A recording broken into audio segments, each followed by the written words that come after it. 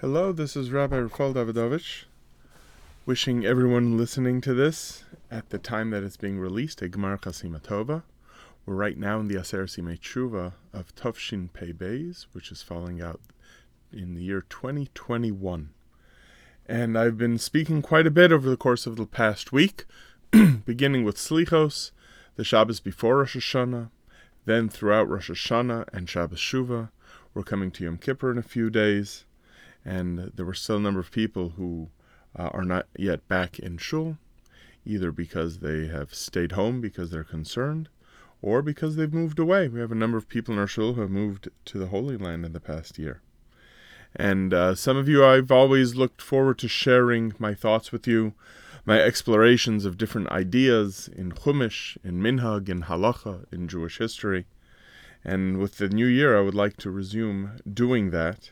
And with your support and with your letting me know that you're listening, this will give me the chance and the resolve to continue giving these classes on a regular basis.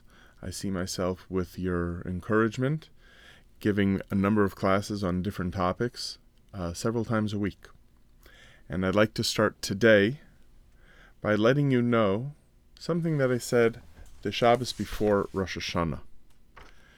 Before Rosh Hashanah, we read Parshas Nitzavim, which is almost the shortest parsha in all of Chumash, with the exception of Parshas Vayelech, which we read this past week. Parshas Nitzavim begins with Moshe Rabbeinu assembling the whole Jewish people. And he says, the opening line here is, Atem nitzavim hayom kulchem lifnei Hashem Elokeichem. You are all nitzavim today before Hashem your God. Now, any time that we have anything other than the usual, more boring, Vaydaber Hashem el Moshe lemor, God told Moshe to tell the Jews the following, or Moshe just telling the Jews you should do the following, then you know that there's some sort of message over here. Why is there a need sometimes for a more elaborate introduction to an idea? Atem nitzavim hayom kulchem, you are standing, is usually the way that the word nitzavim is translated. And then it goes on to say how everybody is there, meaning all levels, all classes of the Jewish people are all represented, not just represented, they're all literally standing there in front of Moshe Rabbeinu.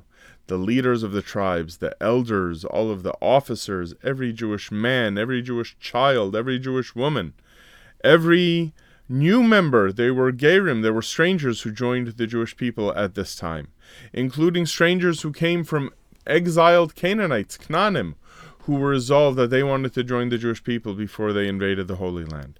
And they became choppers of wood and drawers of water. So all of the classes of the Jewish people are represented, and what are they? Moshe Rabbeinu says, Atem nitzavim, you are standing here.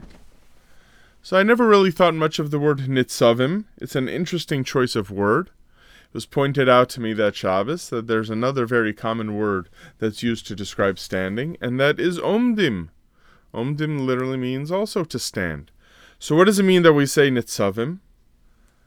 So it's been pointed out, the Zohar mentions this, and everybody mentions it, it's obvious, that Parshas Nitzavim is always read on the Shabbos right before Rosh Hashanah. Regardless of how the Parshas break up, we always read that line, the Shabbos immediately before Rosh Hashanah. So, what does Nitzavim mean? So I saw a stunning thought in one of the last talks that Lubavitcher Rebbe gave. This was Rosh Hashanah, Erev Rosh Hashanah. It was 1991. So this was to be the last Rosh Hashanah before the Rebbe's stroke. And he looked at the word Nitzavim, and he made a passing comment. It's not even a full Dvar Torah. It's not even a full Sicha. It's not a fully expressed speech. He said, the word Nitzav, besides for being part of what we would think of as the verb meaning to stand, Nitzav is a word that appears in Tanakh, and the wording there, it's in Sefer Malachim, in the Book of Kings, Ki Nitzav Melech. There it describes how the country of Edom, in the days of King Yehoshaphat, this is in Melachim Beis, Second Kings as it's called in English, the country of Edom was not an independent area. They were not truly autonomous. They were under the control of Yehuda, of the Jewish people at the time. That was the nature of the politics then. And the Pasuk says, Ein melech be'Edom, there was no king in Edom. Nitzav melech. A Nitzav was a king. What does that mean? So the word Nitzav means it's a form of ruler. Someone pointed out to me in Shul that you could probably use the English word regent to describe it. Possibly you could use the word governor. You could use the word minister. Any of the words, the many words that are used in all languages to describe various forms of rulership. The word Nitzav means a ruler, not only a ruler, but as the Pasuk there in Melachim Beis says, Nitzav Melech. Nitzav is synonymous with the word king. Not a total independent king in the manner of an emperor, but still, Nitzav Melech. Nitzav is a ruler. So what Moshe Rabbeinu is telling the Jewish people, and by the way, not just the men, we're used to saying all Jews when referring to a certain parsha in the Torah where it's only a reference to men. For example, the census always only counted men. It did not count the women. Here, this pasuk is saying every single Jew, man, woman, child, convert, leader, follower, every single Jew is a king. That's what Atem Nitzavim Hayom Kulchem. And Hayom, the Zohar says, is a reference to Rosh Hashanah. Why is this so? Why is it that every Jew is a king? It's reminiscent of that old Jewish joke of one of the early Jewish prime ministers telling one of the American presidents, saying, Mr. President, you are president over 100 million Americans, but I am prime minister over 2 million prime ministers. And one thinks of that line when seeing this line here in Chumash. Why is it that every Jew has to be a king? So this connects very deeply to Rosh Hashanah. Because in Rosh Hashanah, we say over and over again, we express the idea that we're making Hashem king. And one of the ways that it's expressed in one of the prayers on Rosh Hashanah is V'yitnu l'cha keser melucha. They will give you a crown of kingship. What does it mean to give God a crown of kingship? If the crown doesn't belong to me, how can I give it to God? We often think, okay, you have the commoners, and what do? They appoint a king. The people appoint a king. And then all of a sudden the king has this power. But does the king really have that power? If the people don't have that power, then they can't give the king that power. V'yitnu l'cha keser melucha, they give you a crown of kingship, would not make sense if they themselves did not possess that royalty, that sovereignty. It goes back to that political concept, which is a very large part of political philosophy, that in order for there to be a king who is the sovereign, right, a ruler of his people, the people themselves have to be sovereign if they're going to give the king that sovereignty. If you think of kingship as money, I can't give the king $1 million if I don't have $1 million. So we give the king power because that is a power that we possess.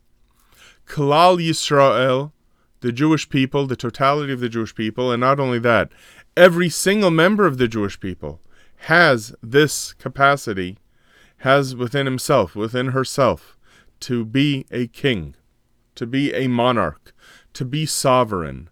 And we need to know this in order to give over that sovereignty to the King of Kings, right? We always think Melech Malchei Hamlochim is how we refer to God.